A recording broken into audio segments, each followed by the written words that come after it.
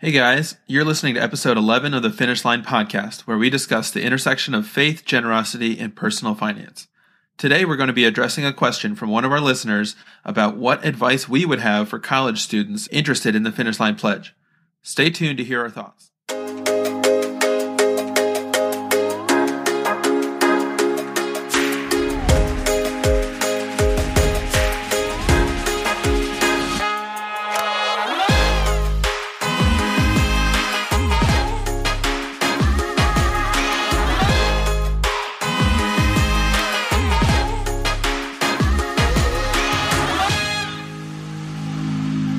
Guys, welcome to the show. My name is Cody Hobelman, and I'm here with my co-host and brother Keelan. Today, we have another Q&A episode where we're going to try to answer questions from our community of listeners about setting a financial finish line. We've talked with a number of college students who have expressed interest in the Finish Line Pledge, but aren't sure where to start. You know, college is an interesting time because for many, you may not have much of an income, and your monthly expenses often look very different than they do when you get out into the world. Keelan and I are going to take some time today to talk through what we wish we knew when we were in college and some practical steps you can take to get started off right. Before we get started, I just wanted to remind you about our Finish Line Sprints. If you've been getting a lot out of this podcast and are looking for a way to take it to the next level, then you should consider starting or joining a sprint. A sprint is a guided program for small groups meant to lead you through the overarching biblical themes related to wealth and money while allowing you to explore the restored freedom and purpose that comes with choosing a financial finish line. The Sprint Guide is completely free and available on our website at finishlinepledge.com/sprint. Sprints are also completely self-led, so you don't need a trained leader or someone who's been through the program before. All you need are a couple friends to get started. So check it out and get a group together today. And with that, let's get started. Hey Keelan, it's good to be back for another episode here. Obviously, today we're going to be talking about our advice for college students and some things that we wished we knew when we were in college. And I think we both found that those first couple years out of college really set the tone for the direction of our careers and a lot of the habits that we have, especially where finances are concerned. So why don't you get us started and share what you would tell someone in college right now? Yeah, I think that's a great point about the fact that those first couple of years right out of college are a very critical time where you're kind of entering the real world, and a lot of the practices and ways that you handle money and wealth during that time sets a huge precedent for what things look like for you going forward. One thing that comes to mind right off the bat is actually a passage from a book by John Piper called Don't Waste Your Life. And I just want to take a second to read the passage here. It says, "For me as a boy, one of the most gripping illustrations my fiery father used was the story of a man converted in old age. The church had prayed for this man for decades. He was hard and resistant. But this time, for some reason, he showed up when my father was preaching. At the end of the service, during a hymn, to everyone's amazement, he came back and took my father's hand. They sat down together on the front pew of the church as people were being dismissed. God opened his heart to the gospel of Christ, and he was saved from his sins and given eternal life. But that did not stop him from sobbing and saying, as the tears ran down his wrinkled face, and what an impact it made on me to hear my father say this through his own tears. I've wasted it. I've wasted it. This was the story that gripped me more than all the stories of young people who died in car wrecks before they were converted, the story of an old man weeping that he had wasted his life. In those early years, God awakened in me a fear and a passion not to waste my life. The thought of coming to my old age and saying through tears, I've wasted it, was a fearful and horrible thought to me. And I remember when I first read that passage had a really strong impact on me because I really resonated with that idea of not wanting to get to the end of my life and look back on everything and realize that I had just accidentally made it all the way through life without ever actually doing anything. And, you know, for me, when I got out of college, I spent a year as an engineer, but I already knew I was going to be applying to med school. And so I had the 4 years of med school after that, and then 5 years of residency, and then becoming an attending physician. And so much of my life was defined by phases and the next step and the next benchmark to reach, it was really easy for me, and it has been really easy for me to always defer taking any kind of action until that next phase. I just got to get through med school. I just got to get through my intern year of residency, and then things will be okay, and I can start whatever it is, reading the Bible, start giving generously, start whatever it is. And I think everybody struggles with that idea. And, especially for college students, so much of the life of a college student is defined by that same kind of mentality. I just got to make it through exam season. I just got to make it to the summer. Just got to make it to winter break, whatever it is. And it's really easy to get into that mentality of putting off the things that are actually most important in life until that next phase. But it never actually comes. And I think that's something that I wish I knew in college, because it took me most of the time since I've been in college to really come to that understanding, that next phase where everything becomes easy and you have all the time in the world to do what you care about most and want to do, it never actually comes. And the things that really matter, you really need to start doing now. Yeah, I think that's so true. And for me, that next phase looks different at every step, but there's always a next phase, and things are always going to be better when I reach that next phase, but it hasn't happened yet. I've never reached that steady state where everything's good and, I can finally start doing all those things that I've been ready to do for years and putting off. And actually, the Bible talks about this same concept. It's funny that we have to learn all our lessons ourselves, but the whole book of Ecclesiastes is this exact concept. It's King Solomon, who had reached the top of the top of the top. He had enormous wealth, enormous power. He had everything. And he said, you know what? It's not enough. I haven't reached that next phase. I haven't reached that point that I've been hoping to reach. And I think that's what, you and I are trying to say. And it's been in there all the way since the Old Testament. And so it's likely to continue being true for everyone else going forward, that it's really easy to be caught into that cycle of just got to make it until X. I think there's a temptation to always be very focused on your own personal growth and reaching for success, whatever that looks like in your life. But when you spend most, if not all of your life focused on you, then I think you miss out on that bigger story going on around you that God really wants you to be a part of. Yeah, that's very true. And I think that goes right along with that whole phases of life idea, is the whole idea that you have your story and you're walking through that story and you're trying to figure out what your next step is and what that means for you and your family. And, it's so much focused inward. And that has been true of me for much of my life. And I think it's true of a lot of us.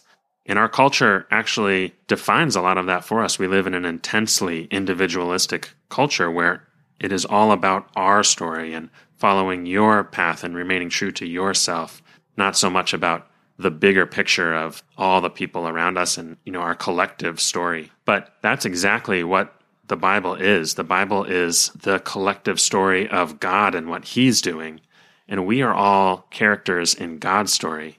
And I think that that's another thing that has taken me a long time. And I feel like I'm still learning this lesson over and over. That idea that my story is, the most important story in any way or context. Because that's not true. God's story is the story that matters.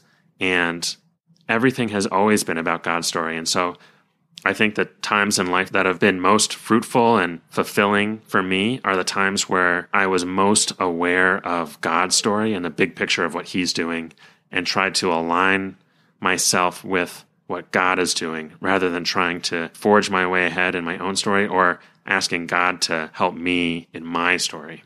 Related to that idea of story, it's very easy, I think, especially for people who are not in vocational ministry, for Christians who are not in vocational ministry, to feel like your job is your story. And this is especially true, I think, for college students who have not really had a career yet. They're about to embark on a career, is thinking that they're about to embark on their story and that all of their story centers around their job and what that's going to look like, and trying to make sure that their job aligns with their calling. And, all of that stuff is good and important. But I have definitely realized that has been a huge theme in probably the last 5 years or so of my life, is realizing that my job, and I'm a doctor, I'm in medicine, is not my story, and it's not the dominant thing that I think of when I think about how God might use me in his story.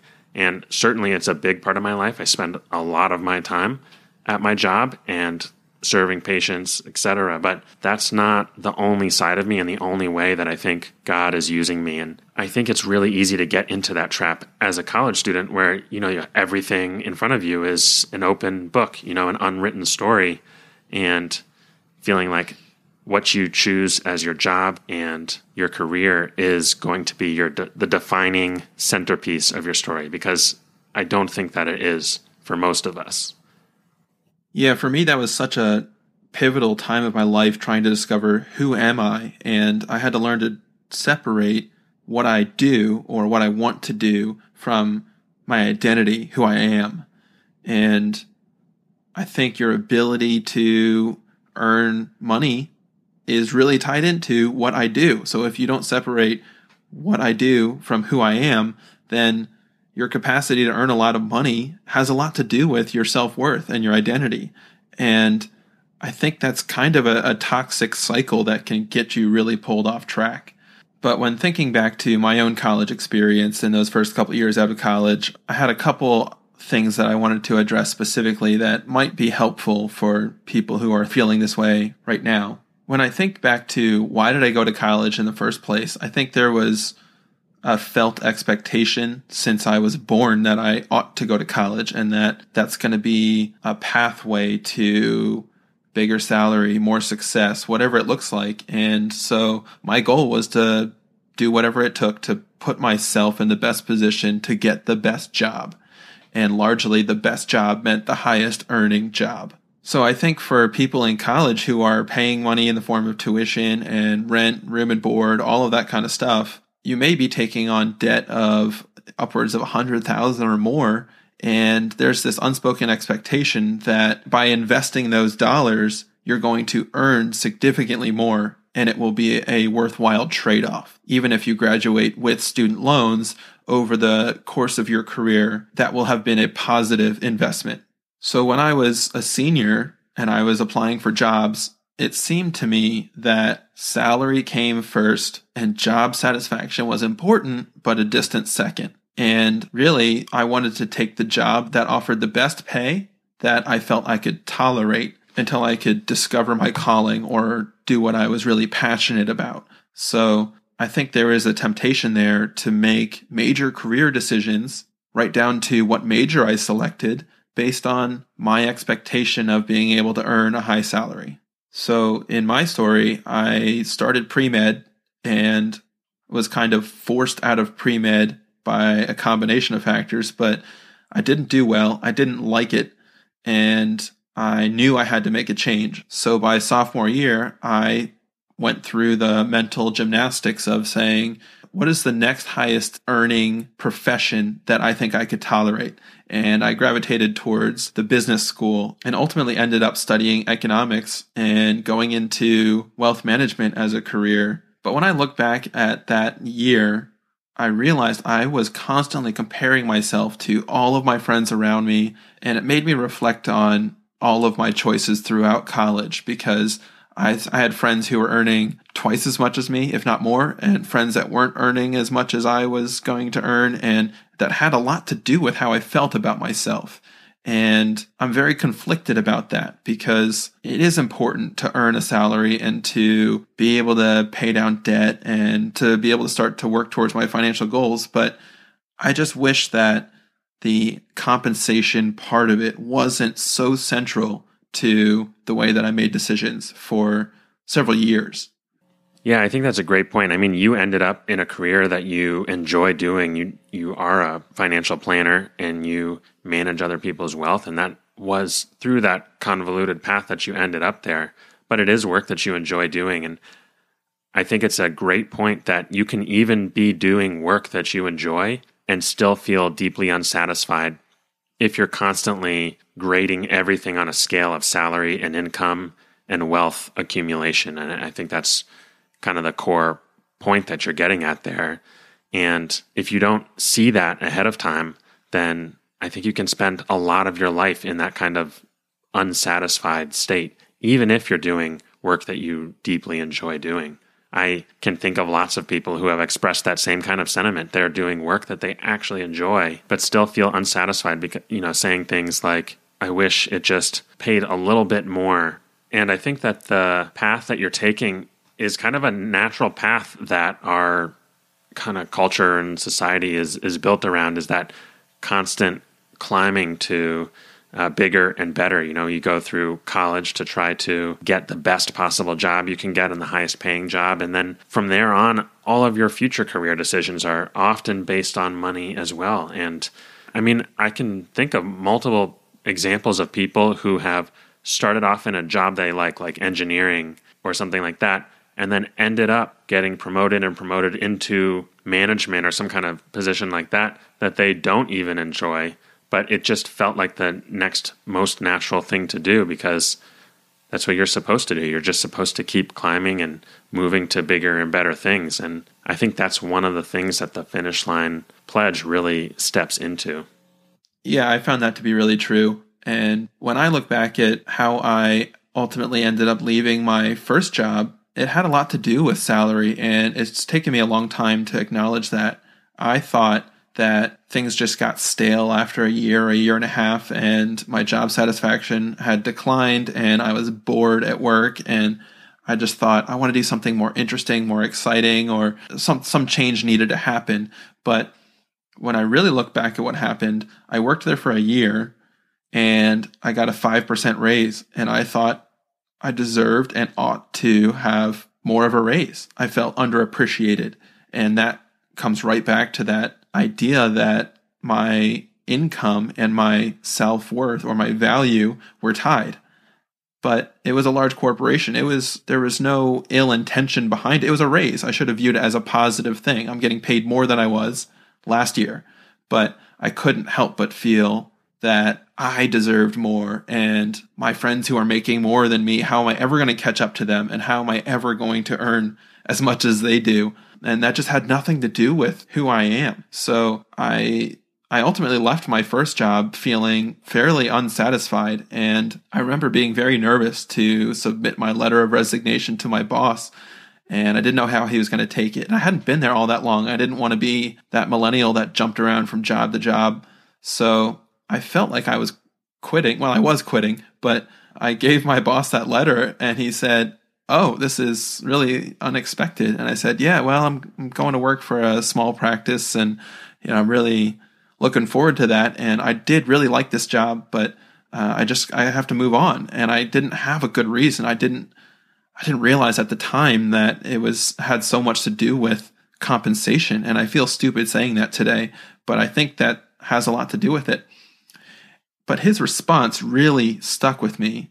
He said, "If I could do what you're doing, go and work in a small practice and be so central in that relationship with clients directly, I would do it in a heartbeat. But I'm married, I've got kids, I've got a mortgage and bills to pay, and I can't shake up my income right now.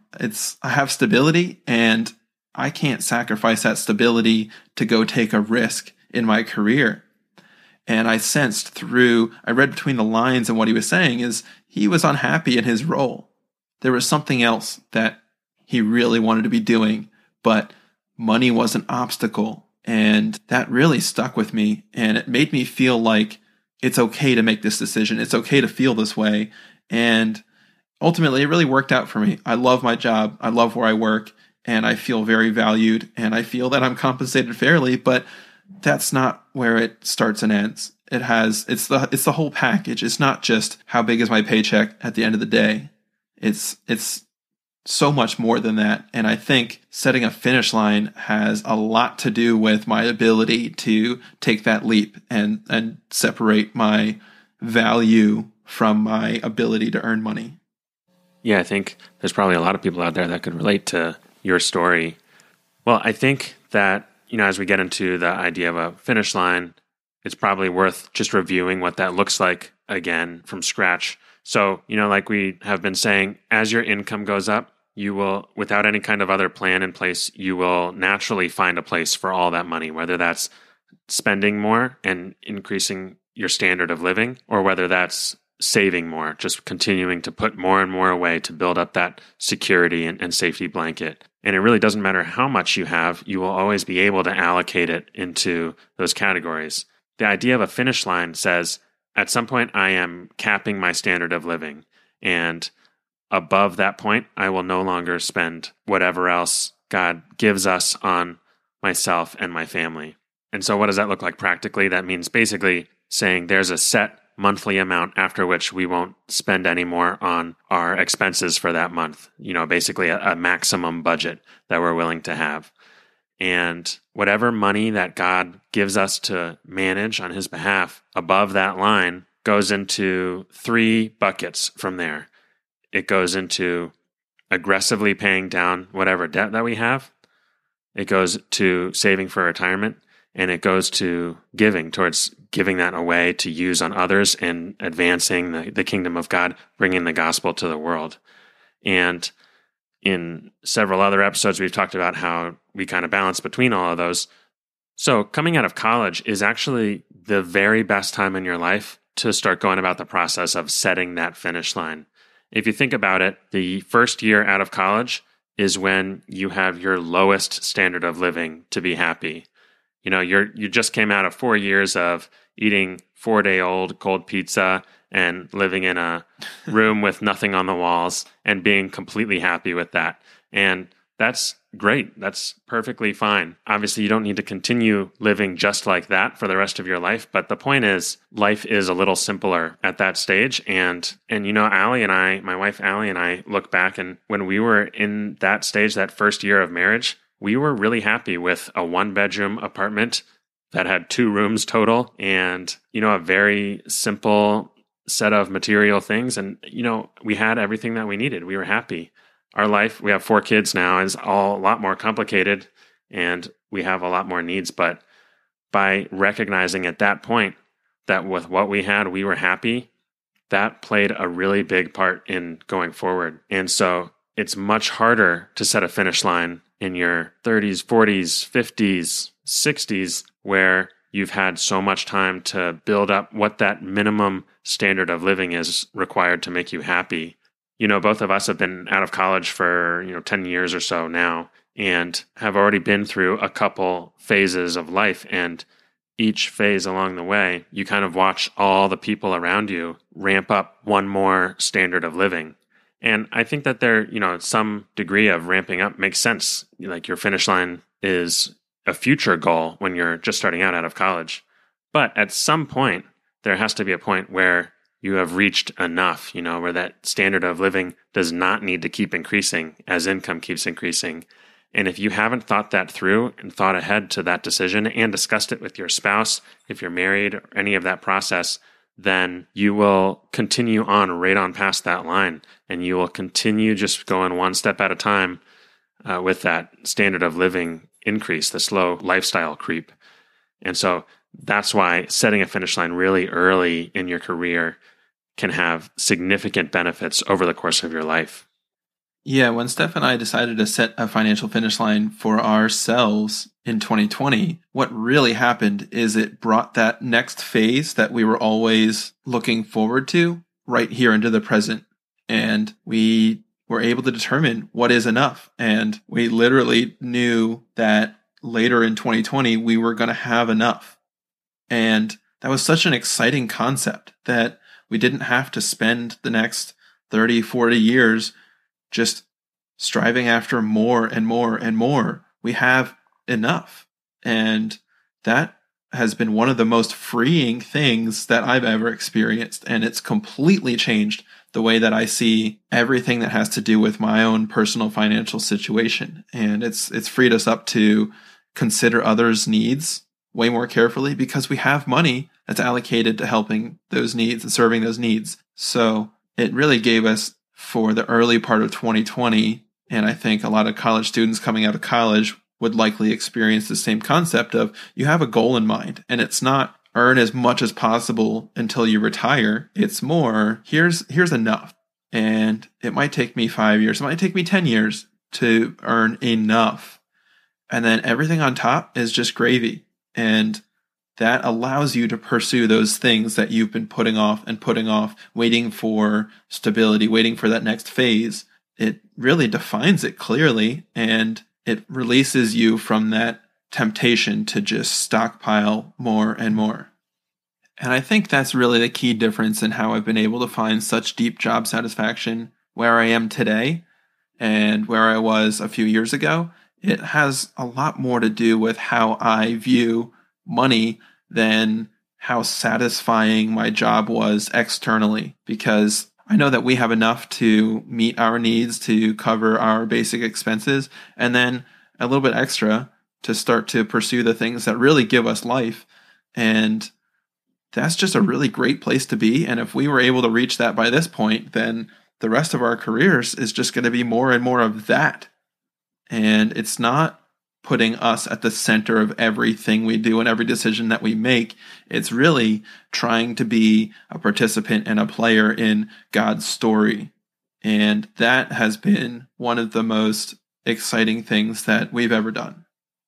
Yeah, I think that's a good point that you said, the idea that that finish line might be much closer than you think.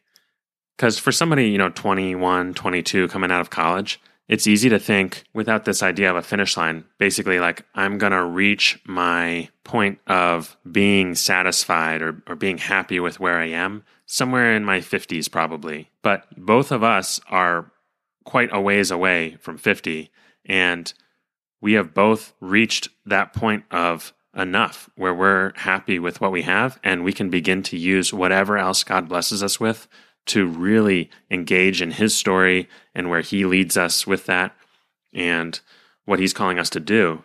And I think that can be very surprising for people to realize that once you really kind of look down at it all and realize, how much do I really need? How much does my family need? It might be much closer than you think. And you may have even already passed that. And so that adds a huge degree of freedom. I know we've talked before about, Allie is a wedding photographer, my wife. And when she started out, she was, always trying to find more clients and be able to shoot more weddings and continue to build her business. But after a couple of years, when we passed our finish line, that changed her whole perspective on her career and her job and her business, because she knew that every client that she took on, every weekend that she gave to a wedding, we were just going to be giving that money away. And so she was very clearly able to see with perspective how much work she needed to be doing to support our family and to fulfill her desire to be a photographer and to serve her clients well, and where the line was before she no longer enjoyed that work or doing that fourth weekend in a row or, that kind of thing. And having a finish line gave her extreme clarity and perspective in that kind of decision-making process that I think would be almost impossible to try to sort out without a finish line, because there's always that allure of, do I really want to turn down a several $1,000 wedding just to be home with my family? It's just one day, maybe I can just do one more weekend or something like that. But she's able to really clearly see that. And I think that applies to so many different people's jobs, decisions on promotions or career switches and things like that. It affects so much of your career, your income and the salary that's attached to that.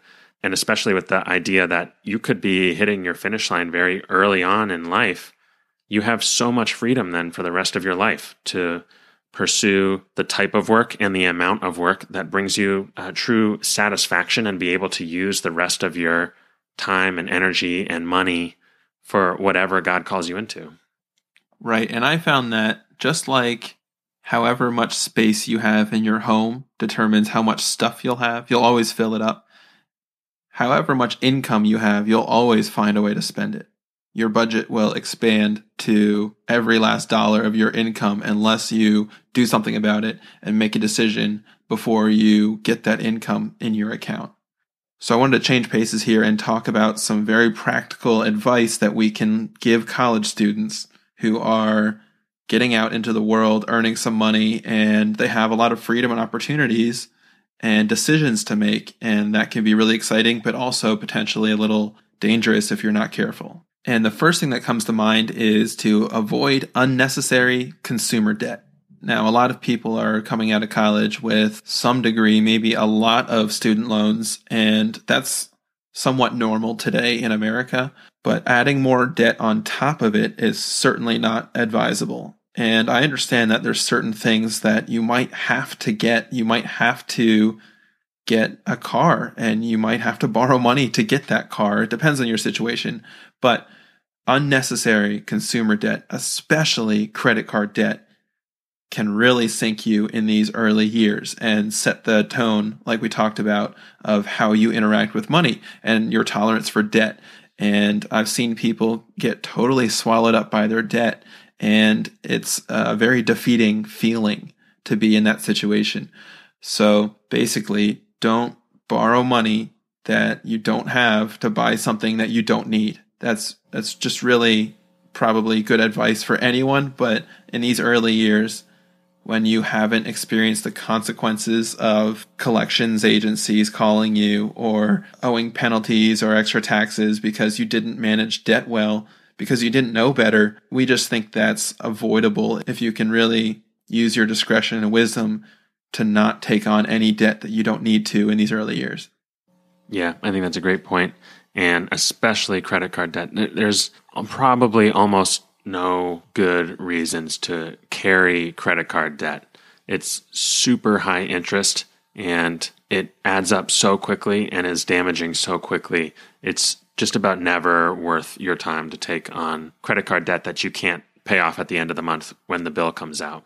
Another thing related to that, you mentioned student loans. Obviously, you need to be paying your loans down consistently. Once you get out of college, you're going to have a minimum payment, and you have to make that payment every month. The way that we talk about addressing student loans in the context of a finish line is once your income passes that finish line, start aggressively paying down those loans, because I can't tell you how many people I've heard say that they wish they could give more, but they aren't able to because of the loans they have holding them back. And I've shared our story before about aggressively trying to avoid taking out loans for med school because we knew how much it would prevent us from being able to give to the degree that we wanted to give. And so we recommend paying those down as soon as you can with any excess that you have to give you that kind of freedom.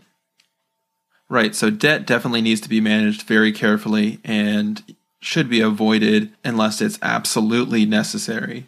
But the second piece of advice that I'm so glad that you told me about, Keelan, is to start saving for retirement early. And even before I entered the wealth management industry and understood why this was such a good idea, you told me, hey, you ought to open up that Roth IRA and just start dropping money in there and you'll figure out the rest. But establish that behavior, get in a good habit, and it will only serve you well. And that has been very, very true, because those dollars that you save at the earliest point in your career are going to do the most work when setting you up for retirement. And by doing a little bit today, you're going to save yourself a ton of hard work and trouble later on in your career if you push this off, if you're waiting for that someday when things are stable and you can afford to save. You just have to make it priority today, and you have to plan your lifestyle around saving for retirement, just like you have to plan around paying down your debt. It just has to be a priority to you early on. Yeah, both Allie and I started saving for retirement early, and that compound interest really does add up quickly, especially when you multiply that over decades of your career. So I strongly encourage that as well. The last thing that we should mention is, we talk about once you're over that finish line, paying down all your debt and then using all of that excess towards giving and towards supporting others, your community, and God's work throughout the world. But I think it's important to mention that even when you are not up to that finish line, it is a very good and healthy practice to still get in the habit of tithing or giving 10% of whatever you earn. And I think that is really important in beginning some of those early heart changes that come with separating your hands from some of that money and wealth that comes through them. I do think that while giving away 10% of your income to your local church sounds like a lot, it really ought to be the minimum standard of giving for Christians. And that's why the concept of giving away all income above a finish line that we've selected isn't really that daunting for you and me, because we got in the habit of tithing, and the natural result is a desire to give away more and to impact others even more by giving on top of that tithe. So again, a lot of these concepts are discussed more in depth in other podcast episodes. But if you're in college and you're saying, hey, this is pretty interesting, you have my attention, how do I learn more? There's 3 different sources of information that could be very helpful. The first one, obviously, is read the Bible. If you are feeling a lot of tension and stress around how much money you're going to earn, or how you're going to manage money, or how you're going to learn about any of these topics, look at what the Bible says about money. And that's really what we did. We looked to Scripture. We made a list of everything that we could find in Scripture that had to do with money and greed and tithing and all of these topics. And by reading through all of it, we came to a lot of these conclusions that a lot of other Christians have also come to by doing the same exercise. So the primary source for you should be the Bible itself. The second thing I'll mention is also kind of an announcement that we are adapting the sprints for college students, because we want to make this more specific for college students, because they have their whole careers in front of themselves. They're picking their major, they're launching new careers. So keep an eye out for our sprints specifically for college students. And the third source of more information is this podcast itself. We are fielding questions as they come across, like, what if my paycheck varies from month to month? Or how do I know how much to save for retirement? You'll come across these things in life, and different episodes of this podcast will hopefully serve to answer some of those questions that you have about navigating life with a finish line. So that's all we have time for today. Hopefully we were able to give some helpful advice for college students specifically. But before we finish up, I wanted to share our Manager Minute for the day. Every week we try to share one quick idea for something you can give to right now with any money you've set aside to give away. Today's Manager Minute is on an organization called Faith Comes by Hearing. Did you know that 70% of all people live in predominantly oral communities, and 50% can't read at a functional level? Faith Comes by Hearing prepares audio translations of the Bible in native languages for oral cultures, those who depend more on spoken word than written word. They have partnered with the greater Bible translation community to work toward their incredible goal to have the New Testament translated in the heart language of 99% of the people in the world by year 2033. That would be an enormous step towards completing the Great Commission in our generation. Faith Comes by Hearing is also listed by ROI Ministry as one of the top 10 most effective ministries in the world, dollar for dollar. Check out more on their website at faithcomesbyhearing.com.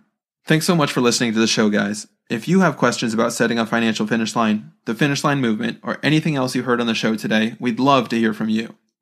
You can reach us on Instagram at FinishLinePledge, through our website at finishlinepledge.com, or by email at hello@finishlinepledge.com. Send us any questions you have, and we'll try to answer them on one of our future episodes. Even better, join the conversation in our Finish Line Community Facebook group.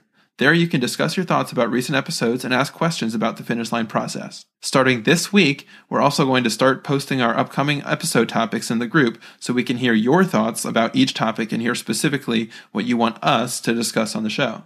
Finally, if you want to find any of our references or links from today's show, you can always find them in our show notes at finishlinepledge.com/episode 11. That's it for today. We'll see you guys next week.